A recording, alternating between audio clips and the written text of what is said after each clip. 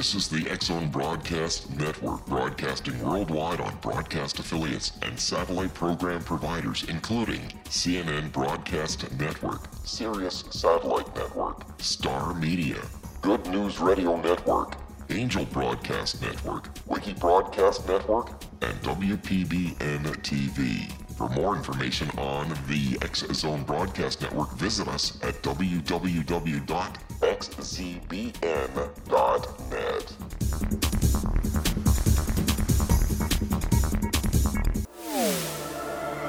The X-Zone Radio Show with Rob McConnell is largely an opinion talk show. All opinions, comments, or statements of fact expressed by Rob McConnell's guests are strictly their own and are not to be construed as those of the X-Zone Radio Show or endorsed in any manner by Rob McConnell, Relmar McConnell Media Company, the X-Zone Broadcast Network, its affiliated networks, stations, employees, or advertisers.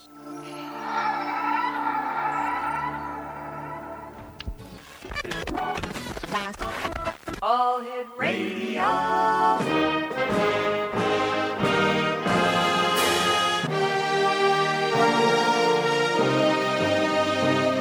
Welcome to the X-Zone, a place where fact is fiction and fiction is reality. Now, here's your host, Rob McConnell.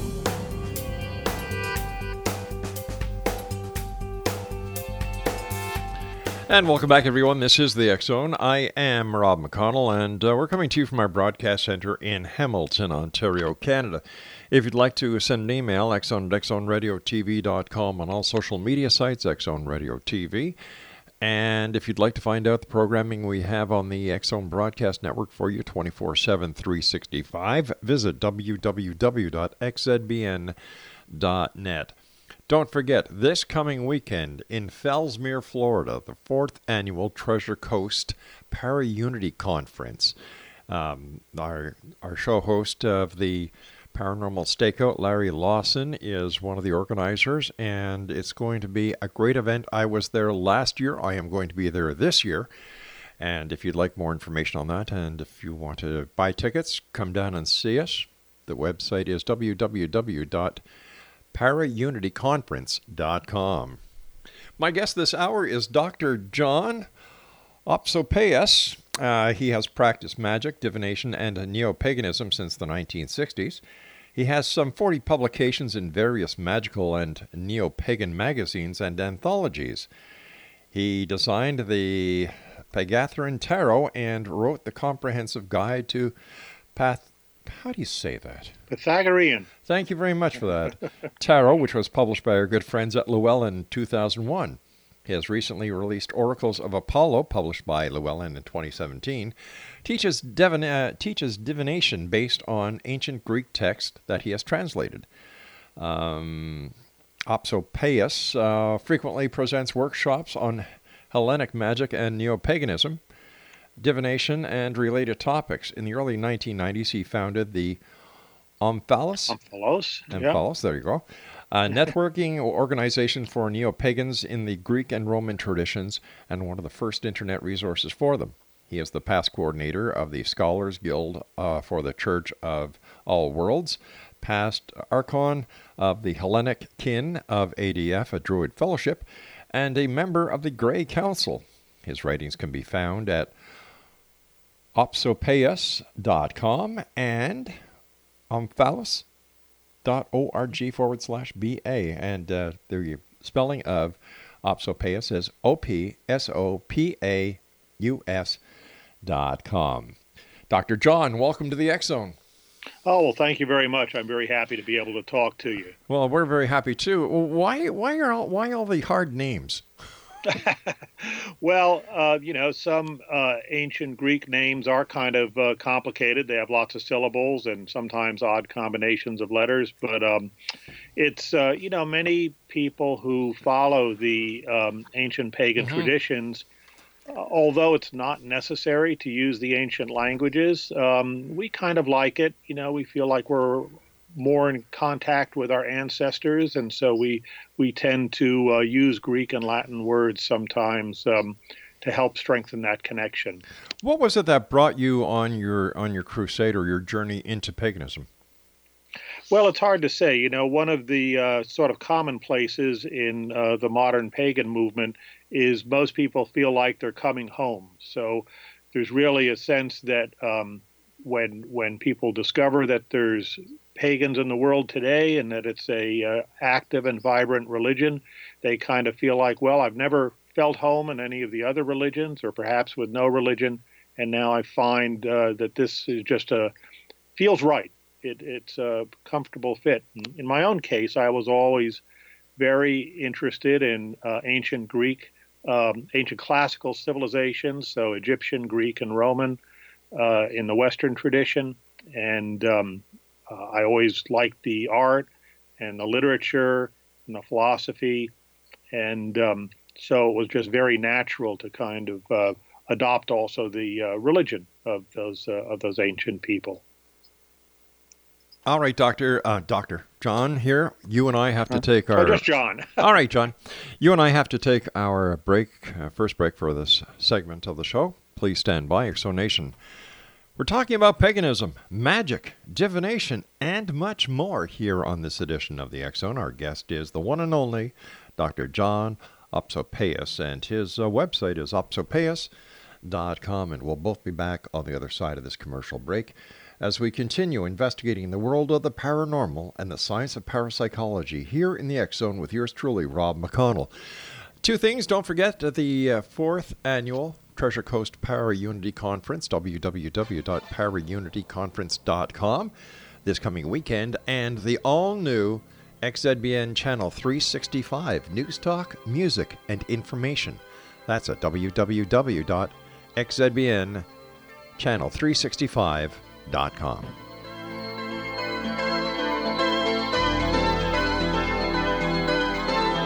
Rob, or anyone there, This is the X-Zone Broadcast Network, broadcasting worldwide on broadcast affiliates and satellite program providers, including CNN Broadcast Network, Sirius Satellite Network, Star Media, Good News Radio Network, Angel Broadcast Network, Wiki Broadcast Network, and WPBN TV. For more information on the X-Zone Broadcast Network, visit us at www.xzbn.net.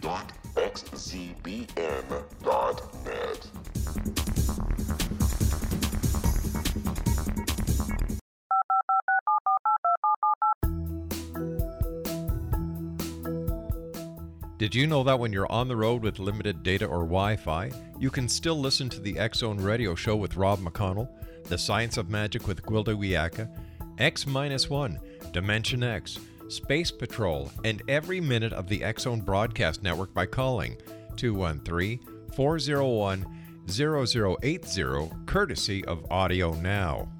No smartphone, app, or internet needed. It saves your data plan, and it's free if you have unlimited minutes. Call 213-401-0080 to listen on any phone, anytime, anywhere. Remember, 213-401-0080 for the best of the paranormal, parapsychology, and sci-fi radio programming anywhere, 24/7, 365.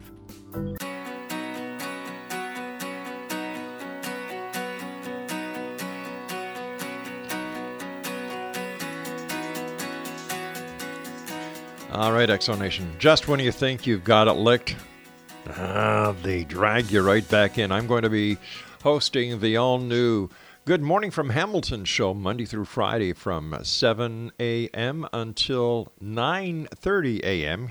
on the all-new broadcast channel, XZBN Channel 365, which is our news talk, music, and information channel. Once again, www.xzbnchannel365.com. That launches on November the 15th. All right, my guest is Dr. John Apollonius Opsopaus. That's his name. And let me ask you, John, why do you think, is it my imagination, or more and more people turning to paganism, and a lot more people are talking about it these days than I can remember? Yes, I think that's true. I mean, there's many reasons for this.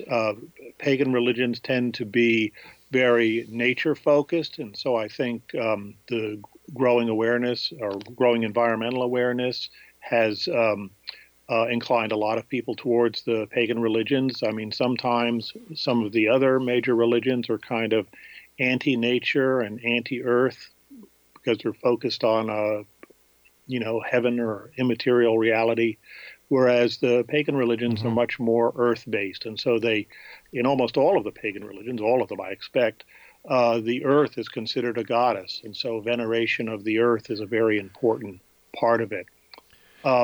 Another thing is that pagan religions have goddesses, and they generally had priestesses. And so many people that are interested in equality between the genders have been drawn to the pagan religions as well. They feel like having female divinities as well as male divinities, and also having a long tradition of female priesthood is very empowering for women. And often also for the gay community, too, which in many of the pagan religions, gay people were, and some of the gods were considered essentially gay. Yeah. So I think many of the social movements in the 20th century and now into the 21st century are in many ways more compatible with the pagan religions than with the more common religions that we're familiar with. Well, it would seem to me that there is a great influence from the pagan religions into Christianity and other religious philosophies that are accepted around the world. For example, we all know for a fact that a number of the traditions at Christmas time are pagan. Yes, that's absolutely correct. It's a very common thing when a new religion moves into an area or even a new political system, that they often co-opt existing traditions and holidays and things like that. Part of it because that's what people do, and people are, they have habits of celebrating at certain times of the year and in certain ways, and rather than trying to suppress that and replace it with an entirely new tradition, it's often expedient to essentially reinterpret and perhaps change in some ways the old traditions to make them compatible with the new religion. So certainly, as you said, many of our seasonal celebrations have their roots in pagan history.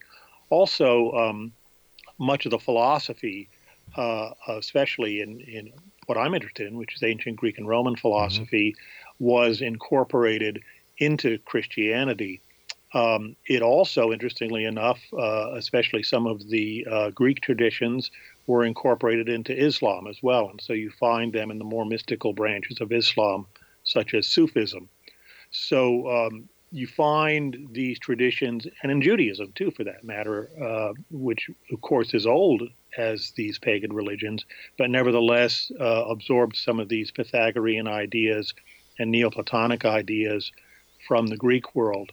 And so, especially in their more mystical branches of all of the great Western religions, you find a lot of pagan philosophy, pagan practices, and of course, pagan holidays and things like that as well. So I think this is important because although I practice a Hellenic neo-paganism, many of the practices that I try and teach in my books are reasonably compatible with, at least for open-minded people in Christianity, Judaism, and Islam as well. And I think it helps us to see sort of the common core of spiritual practices and even magical practices that are at the heart of all of these religions. Well, let's talk about one of the books you wrote, The Oracles of Apollo. Why did you write that book? Well, when I was getting involved in neo-paganism in the early days, I was interested in methods of divination. And we can talk a little more about divination in general, but it's really a way of contacting the gods, of being in communion with the gods. And in the neo-pagan community, there are people that used, for example, tarot, and I use tarot. As you mentioned, I designed my own Pythagorean tarot some years ago. People in the more Germanic neo-pagan traditions would use runes and do rune casting, and I've done that. We know there are Eastern traditions such as the I Ching, and But since I was practicing a Greek form of neo-paganism, I thought, well, I would really like to use a Greek form of divination as well. And so I started researching it, and I found that we have several well-documented ancient Greek forms of divination. And but some of them had not. In fact, at that time, I don't believe any of them had been translated into English. They were still in the original Greek, ancient Greek. And so for my own purpose, originally, I translated these into English and started using them. And in the early 1990s, I put some of these translations up on the internet. And so other people could use them as well. And over the years, people have been using them and have found them to be very valuable. So over the years, archaeologists and classical scholars have improved the texts of these oracles and have discovered new inscriptions and so forth. And so I thought it was time to finally put them together into a comprehensive book, which provides the oracles as a practical means of divination and gives aids to help you interpret the oracles, and puts them all in the context of the ancient practice of divination. So it's primarily targeted at people that are interested in the Greek and Roman traditions, but certainly they can be used by anybody. They're just a system of divination, and with minor accommodation, you could use them no matter what your religion is, or even if you're an agnostic. John, what is the importance of divination as a spiritual practice? Well, the main importance really comes from the name. If you think of divination, it has divinity as part of the name. And in the ancient world, divination was seen as a way of coming into direct contact and communion with the gods. So in the sort of simplest and most concrete way, that would be asking a god a question and finding out an answer, getting an answer from that god. What should I do in this situation? As you may know, in the ancient world, there were oracles all around. The most famous one was the Oracle of Apollo at Delphi. Yes. And people would travel, long distances and over quite rough terrain to get to the Oracle at Delphi to ask a question. And the priestess there, the Pythia, she's called, would go into a trance and answer that question. And people would go to other oracles around the Mediterranean as well for the same purpose. So it's a way of, in the simplest sense, getting an answer to a question from a god. But it was also viewed more generally as a way of attuning our own psyches with the sort of the divine mind. So by putting us in contact with the gods, it was a way of aligning the individual psyche or soul with some divinity or group of divinities, and essentially opening up a two-way communication channel with them. So in that sense, it was a way of becoming a more spiritual person. Would prayer fall under the definition of divination? It's closely related to it, and typically any sort of ancient divination would include prayer. Okay. So there would be some sort of petition to the god to, if you like, open the channel of communication. And, at least as the Neoplatonists understood prayer, what the purpose of prayer was to essentially tune your psyche to be on the same wavelength as a particular god. And so the radio analogy is actually pretty accurate. It's the gods are everywhere all the time, but just like radio waves, but we can tune the radio to a particular frequency, and then we can hear that signal. And so prayer is the process essentially of doing that tuning. But if someone practices divination in order to get a response from a god or a deity, how likely are they to get one?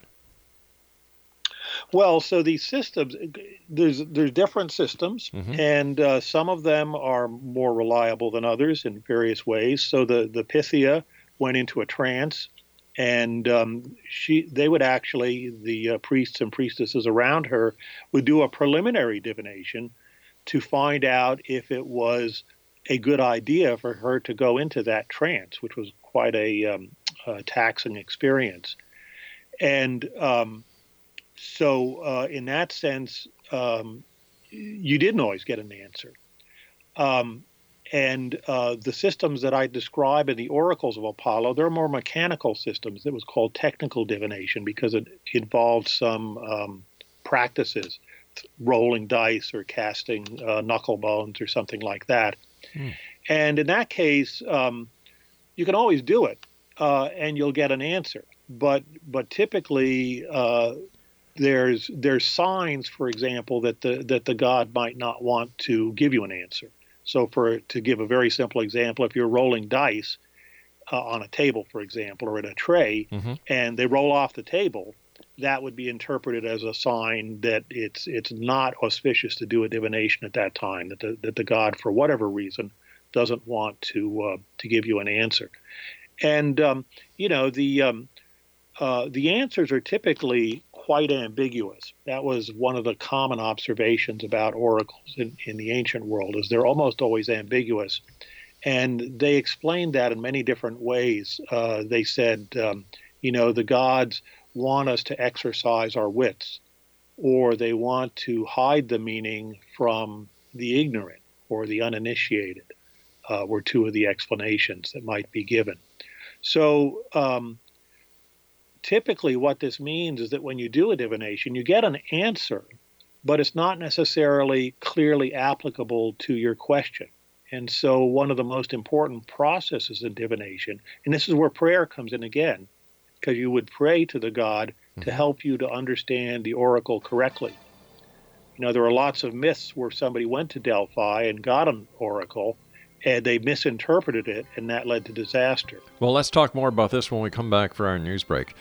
Exonation, our guest this hour is Dr. John Opsopaus, and his website is opsopaus.com. That's opsopaus.com, and we'll both be back on the other side of this break as we continue here in the X Zone from our broadcast center in Hamilton, Ontario, Canada, on the X Zone Broadcast Network and iHeartRadio.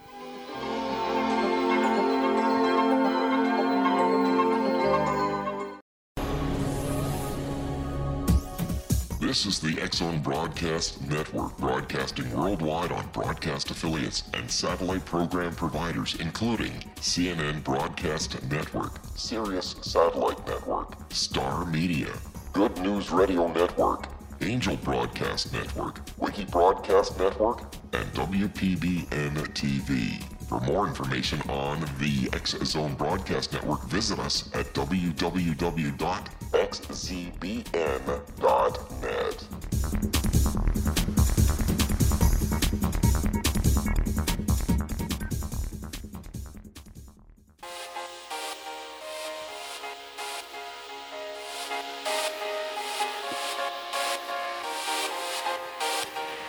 All right, Exonation, our guest this hour is Dr. John Opsopaus. His website is opsopaus.com. And before we went to the break, we were talking about divination and contacting the gods, asking a question. And one of the things you said that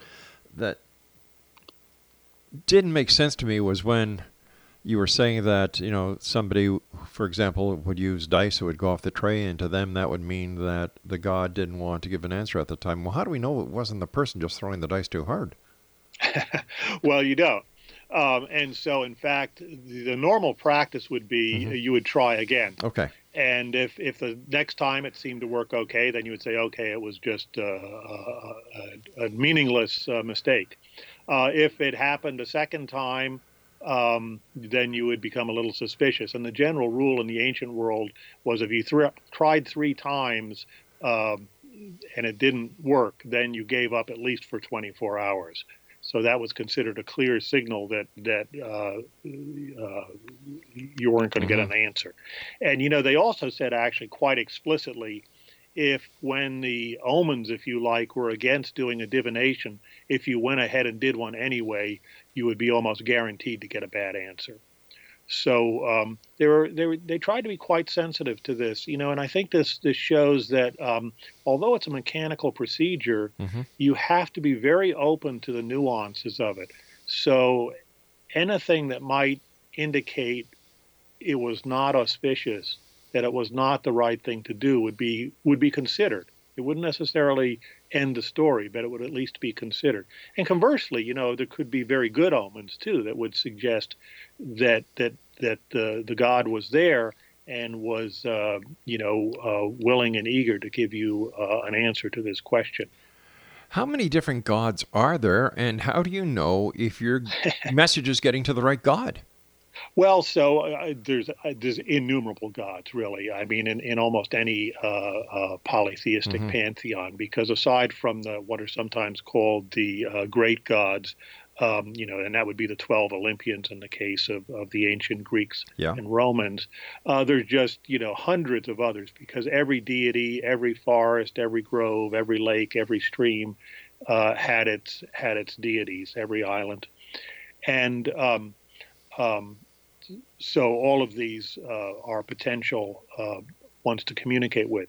So how do you know who you're talking to? Yeah. Well, so this is part of the Neoplatonic theory of divination, is that the gods have lineages that descend from them. And the great gods have larger lineages and the lesser gods have lesser ones. And these lineages include other gods, of course, but they also include things. So to take a classic example, the god Apollo is, in his lineage, is Helios, which is the sun god, and also the sun as a planet is also in that lineage. But then also various sorts of sun-like things, so sunflowers, for example. A cock, because it crows at the sunrise, would also be in the lineage of Apollo. And various, golden or yellow or golden gemstones, like citrine, would be in the lineage of Apollo. So the idea these are all symbols, and this is part of what attunes you to a particular god. And it's not just things, but it's also the names of the gods. So the gods have their name, like Apollon for Apollo, but then also various epithets. And so in a prayer, a person would call the god by name and use these various other names, these epithets, and it all kind of builds up, it accumulates essentially a symbolic charge to connect with a particular deity. And so this is why if you look at statues of Apollo, for example, he's holding various attributes, a lyre, for example, a musical instrument.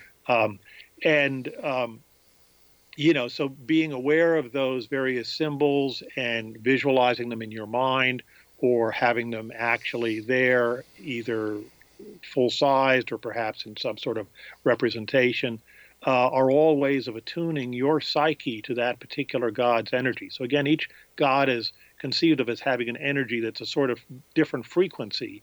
And what you have to do is, through these symbolic connections, establish or tune your psyche to that particular energy. And it's not, it's certainly not, a guaranteed sort of thing, but usually that will at least get you within the lineage of that god. And so in that sense, you're still talking to the right department, so to speak, in the polytheistic bureaucracy. Now, you were mentioning that there were some woods that even had their own gods. Who would create the god, and what would the criteria to be classified as a god be? Well, so this is most of these gods are, of course, the ancients could give you lineages for all of these gods. They could say who their parents were and who those parents were, and trace it all the way back to the first gods. But now I have to say that there are usually different versions of the same lineage, so it was by no means a absolutely certain thing. But the idea is that the gods of a particular mountain or forest or river were probably offspring of Mother Earth, Gaia, or Ge in ancient Greek. and or perhaps of one of her sons or daughters. And so, in that sense, they weren't invented; they were born out of the earth, and people would discover them essentially by feeling or sensing the presence of divinity within a particular place. And I mean, many of your listeners will probably have had this experience of when they're hiking or something like that. They'll go into a place and it'll feel magically charged to them. And so the ancients would understand that to be, well, there's a divinity here of some sort. It may be a lesser one, it may be a greater one. And then they would start making offerings to it. They'd maybe make a little altar. They would pray to it. And, maybe that deity would tell them who they are. They would give them a name, for example. Or they might just be addressed as the god of this place, the god of this forest or this river. How does paganism and what we've been talking about, how does this benefit the people of the 21st century? Well, I think it benefits them in several different ways. As I mentioned before, paganism is in many ways more compatible with what I would think of as more modern attitudes towards gender and the earth and the environment than many of the better-known religions. And so that's one reason that people have been drawn to paganism. It's an earth-centered religion. It's a sex-positive religion. It's a religion that honors men equally or even above, or excuse me, that honors women equally or even above men, and the feminine equally or above the masculine. So those are some of the things that I think makes it attractive to 21st century people. But another one that we've only kind of alluded to here is it's a very experiential religion. Pagans expect to have religious experiences. They expect to talk to gods, to have epiphanies of gods. And whereas many of the more traditional organized religions, it's much more of a cerebral and disembodied kind of thing. You go to the church, you hear a sermon about some morally uplifting topic, and you go home. But there's no direct or mystical experience of the divine realm. And the most pagans, many pagans, I should say, practice some form of magic or divination, and these are ways of coming in more direct contact with the gods themselves. And I think many people are missing that. Many modern people are missing that. That was a feature of older religions, and it's still a feature of the more mystical branches of contemporary religions, but it's something that I think a lot of people have been missing. So if people are not completely materialist and essentially ignore the divine realm entirely, then they may not be satisfied with the dominant religions, and they may be looking for something that gives them a more direct experience of the divine, and that also is perhaps more compatible with modern attitudes about the environment and about gender. So if we have someone listening tonight who'd like to explore paganism, how would they know which branch of paganism would suit them best? Well, that's a good question, and sometimes it may take some exploration to do that. Certainly, if by reading mythology or even some fantasy literature, they feel drawn to particular gods or goddesses, then I would say that's the place to start. Many people have studied Greek and Roman mythology, and they have an emotional attachment to some of those gods and goddesses, and so the Greek and Roman traditions are very natural for them. Many people nowadays are following Celtic traditions. Yes. And that's certainly one of the more popular varieties of neo-paganism. Egyptian religion has always been a popular version of neo-paganism, and so forth. So I would say, if you already feel drawn to a particular mythology or culture, then that's probably a place to start looking. But, you have to kind of try it, and if it just doesn't grab you, if it doesn't feel quite right, then, you read some books, you go to some public rituals that may be from another tradition, and you may find that your interests are different. So, for example, I'm ethnically, I'm Anglo-Saxon and Celtic, but my religion is Greek, so, and as far as I know, I have no Greek ancestry. So it's not necessarily what your ethnic background is. So I would say that, you explore, read books, find out what's going on in your local community, attend some public rituals, and if it looks like there's a group that's doing some interesting things, then get more involved with them. And, there's also quite a few eclectic pagans, and they may feel an attachment for a Greek god and a Celtic god and a Norse god, and that's okay too. These are all really just names and images through which we access these different aspects of divinity. And I kind of like to work within one tradition, but some people are very happy sort of mixing and matching as well. And so I think that that's fine if that works for you. All right, stand by. You and I have to take our final break for this hour. And we'll be back after some short words from our sponsors. And don't forget, X Zone Nation, this coming 3rd, 4th, and 5th of November, I will be in Fellsmere at the, 4th Annual Para-Unity Conference. That's going to be held in Fellsmere. I was there last year. This year we're going to be there. And most probably next year, because it's a great experience for one and all. If you're an investigator, whether you're an author, whether you're just somebody curious, visit paraunityconference.com. Dr. John Opsopaus and I will be back after this break. Don't go away.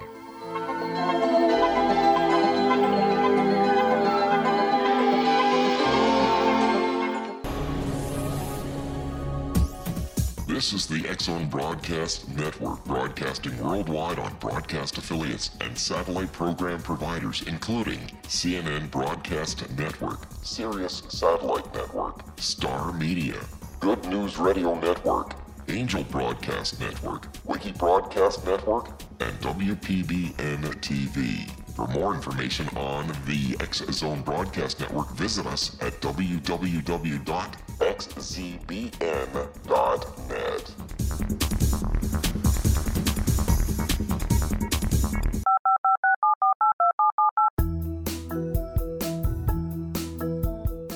Did you know that when you're on the road with limited data or Wi-Fi, you can still listen to the X Zone Radio Show with Rob McConnell, The Science of Magic with Gwilda Wiyaka, X-1, Dimension X, Space Patrol, and every minute of the X Zone Broadcast Network by calling 213-401-0080, courtesy of Audio Now. No smartphone, app, or internet needed. It saves your data plan, and it's free if you have unlimited minutes. Call 213-401-0080 to listen on any phone, anytime, anywhere. Remember, 213-401-0080 for the best of the paranormal, parapsychology, and sci-fi radio programming anywhere, 24/7, 365.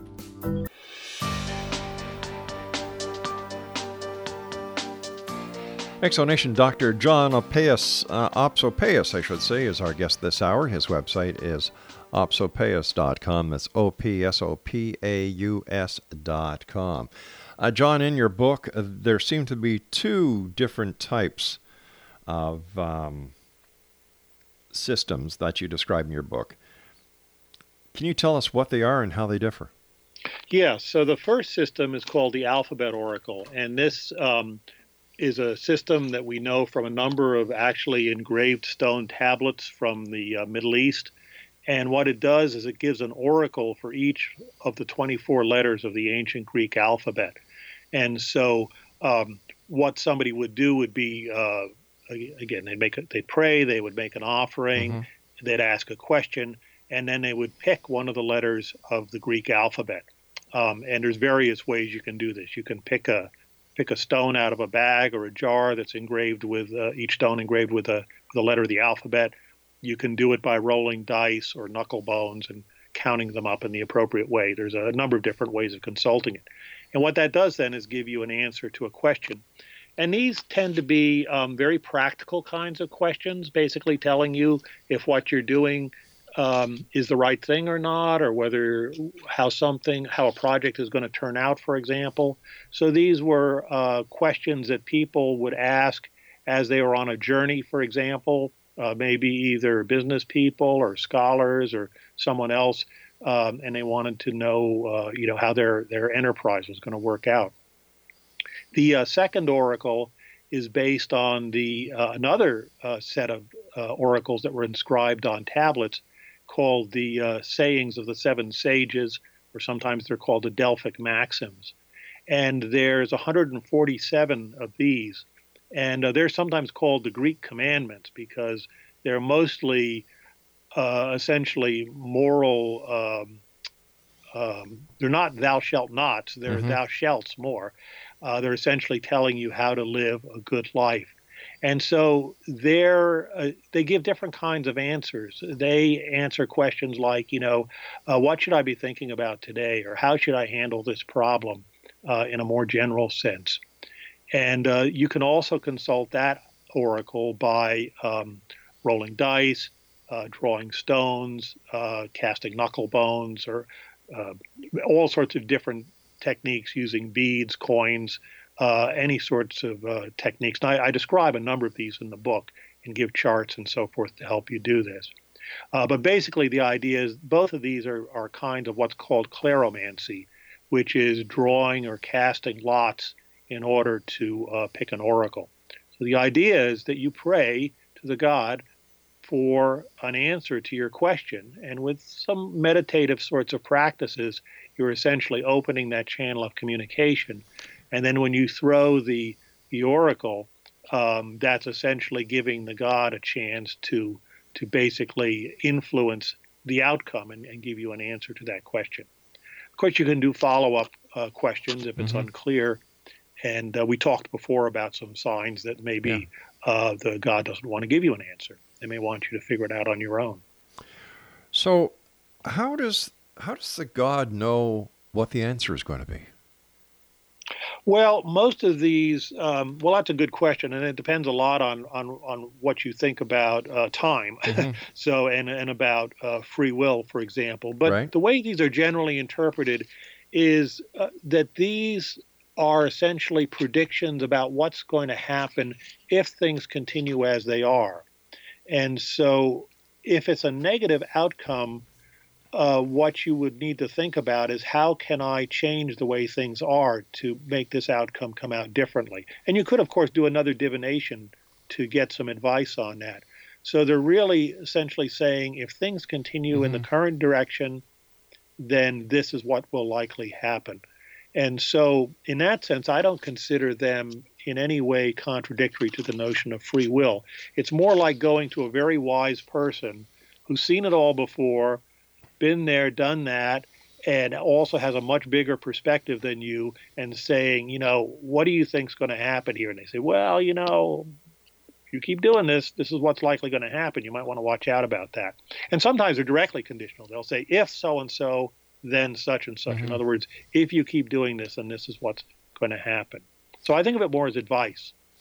Is it possible that the person who is seeking the answers from the oracle actually has the answer within and they're just looking for some sort of focal point, the oracle being such, in order that they can focus in on their own problem and come up with the result?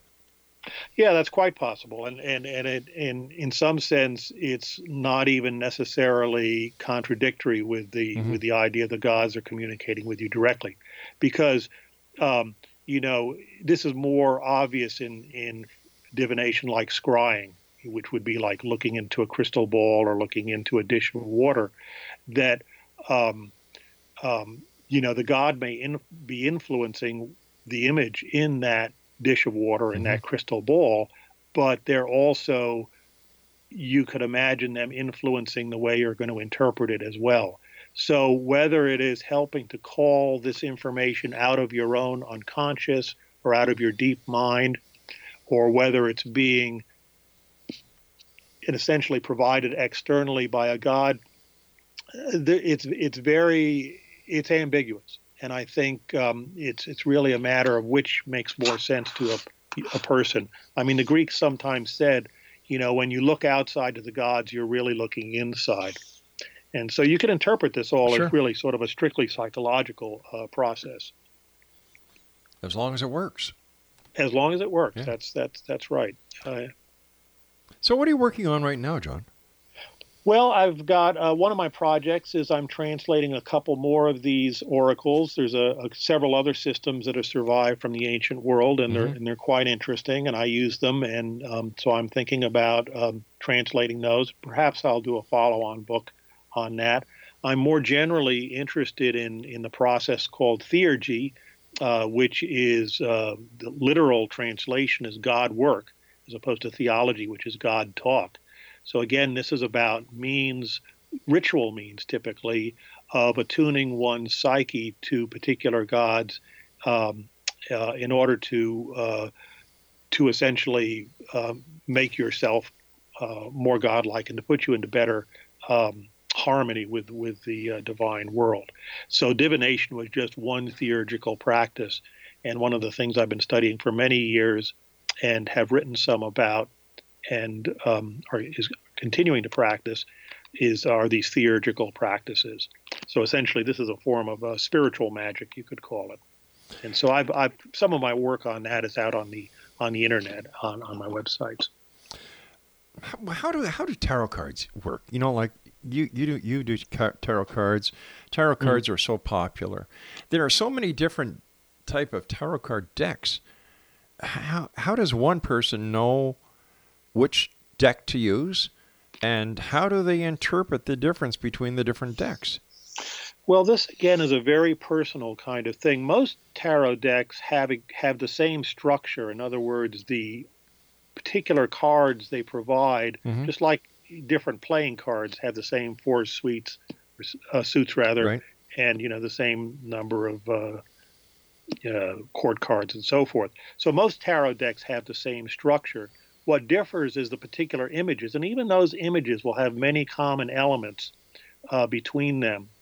So here again, it's a matter largely of personal appeal and what speaks to you. I collect tarot decks, and I have I don't know, probably 100, which is a small collection compared to many people. But some of them I like just because of the art. Others, though, really speak to me. And so what I would recommend to somebody is get one of the common decks. The Rider-Waite deck has been around for a long time. There's dozens of books on it. Or they could find one that if they're a pagan, for example, they might want to find a deck that has been designed for their particular pantheon. Or it could be a Wiccan deck if that's their religion. And, and see how well it works. And, they may waste some dollars on some decks that maybe look good, but they just don't really speak to them. And, an experienced tarot reader can read with virtually any deck because they do have all the same structure, but they might not have the emotional involvement, and the imagery might not be evocative for different decks. And that's very much of a personal matter. So you've just got to, shop around, look for ones that look interesting, try them out, and go from there. But for learning it from scratch, I would say start with something like the Rider-Waite deck, which is the most popular, dates from the early 20th century. And there's lots of books on it, and it's sort of like the common starting point of many of these other decks. John, we're coming up to the final minute of the show. Can you let our listeners know how they can find out more about you and how they can find your books? The best thing they can do is, the books you can find at Amazon or any other major bookseller. They're published by Llewellyn, so you can go to Llewellyn's website as well. They can go to my easiest to access website is opsopaus.com, as you mentioned, opsopaus.com. There I have links to some additional information. I have links to my other website, the Bibliotheca Arcana, where most of my writings are. And so I would suggest go to my website. They can contact me through that. I'm putting up some other information besides links to the book. And that's probably the best place.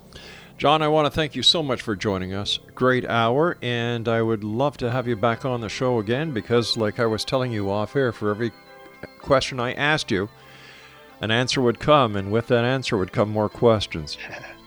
Well, great. I'd love to do that. That sounds like fun. All right. Thank you very much, and I'd like to thank our good friends at Llewellyn in helping us to make this interview possible. I'll be back on the other side of this break at 6.5 minutes past the hour as we continue here in the X Zone from our broadcast center in Hamilton, Ontario, Canada, on the XZBN and iHeartRadio.